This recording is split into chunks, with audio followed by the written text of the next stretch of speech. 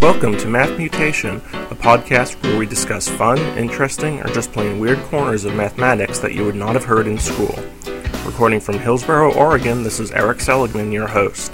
And now, on to the math. Math Mutation 266, A Number is a Number. You may recall that in our last episode we discussed the results of 19th century attempts to rigorously define the concept of whole numbers.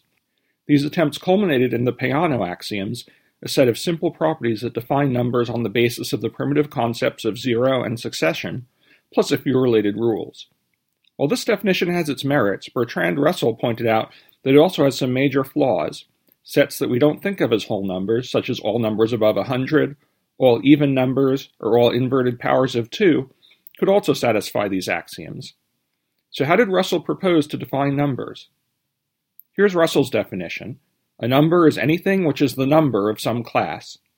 Great, problem solved. We can end the podcast early today. Or maybe not.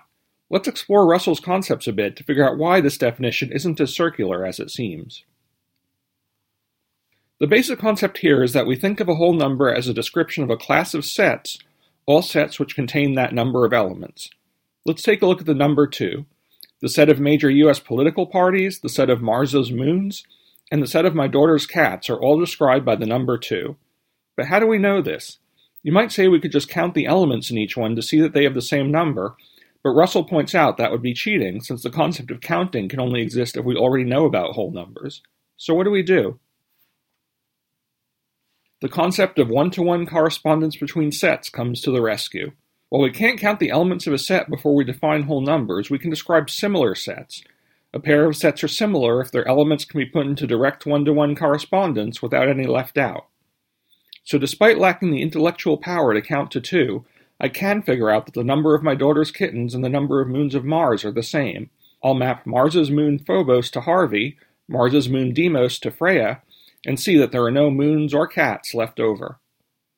Thus, we're now able to look at two sets and figure out if they belong in the same class of similar sets. Russell defines the number of a class of sets as the class of all sets that are similar to it.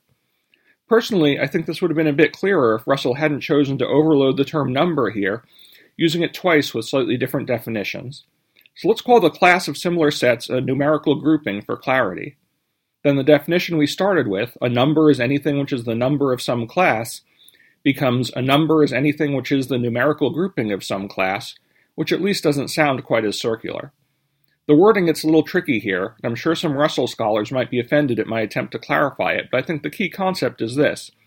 A number is defined as a class of sets, all of which can be put into one-to-one correspondence with each other, and which, if we conventionally count them, not allowed in the definition, but used here for clarification, have that number of elements. Is this more satisfying than the Peano axioms? Well, if we identify 0 with the empty set and the succession operation with adding an element to a set and finding its new number, we can see that these axioms are still satisfied. Furthermore, this interpretation does seem to rule out the pathological examples Russell mentioned. The numbers greater than 100, even numbers, and inverted powers of 2 all fail to meet the set-based definition. And Russell successfully used this definition as the basis for numerous further significant mathematical works. On the other hand, Russell's method wasn't the final word on the matter. Philosophers of mathematics continue to propose and debate alternate definitions of whole numbers to this day. Personally, I know a whole number when I see it. Maybe that's all the definition a non-philosopher needs on a normal day. But it's nice to know there are people out there somewhere thinking hard about why this is true. And this has been your Math Mutation for today.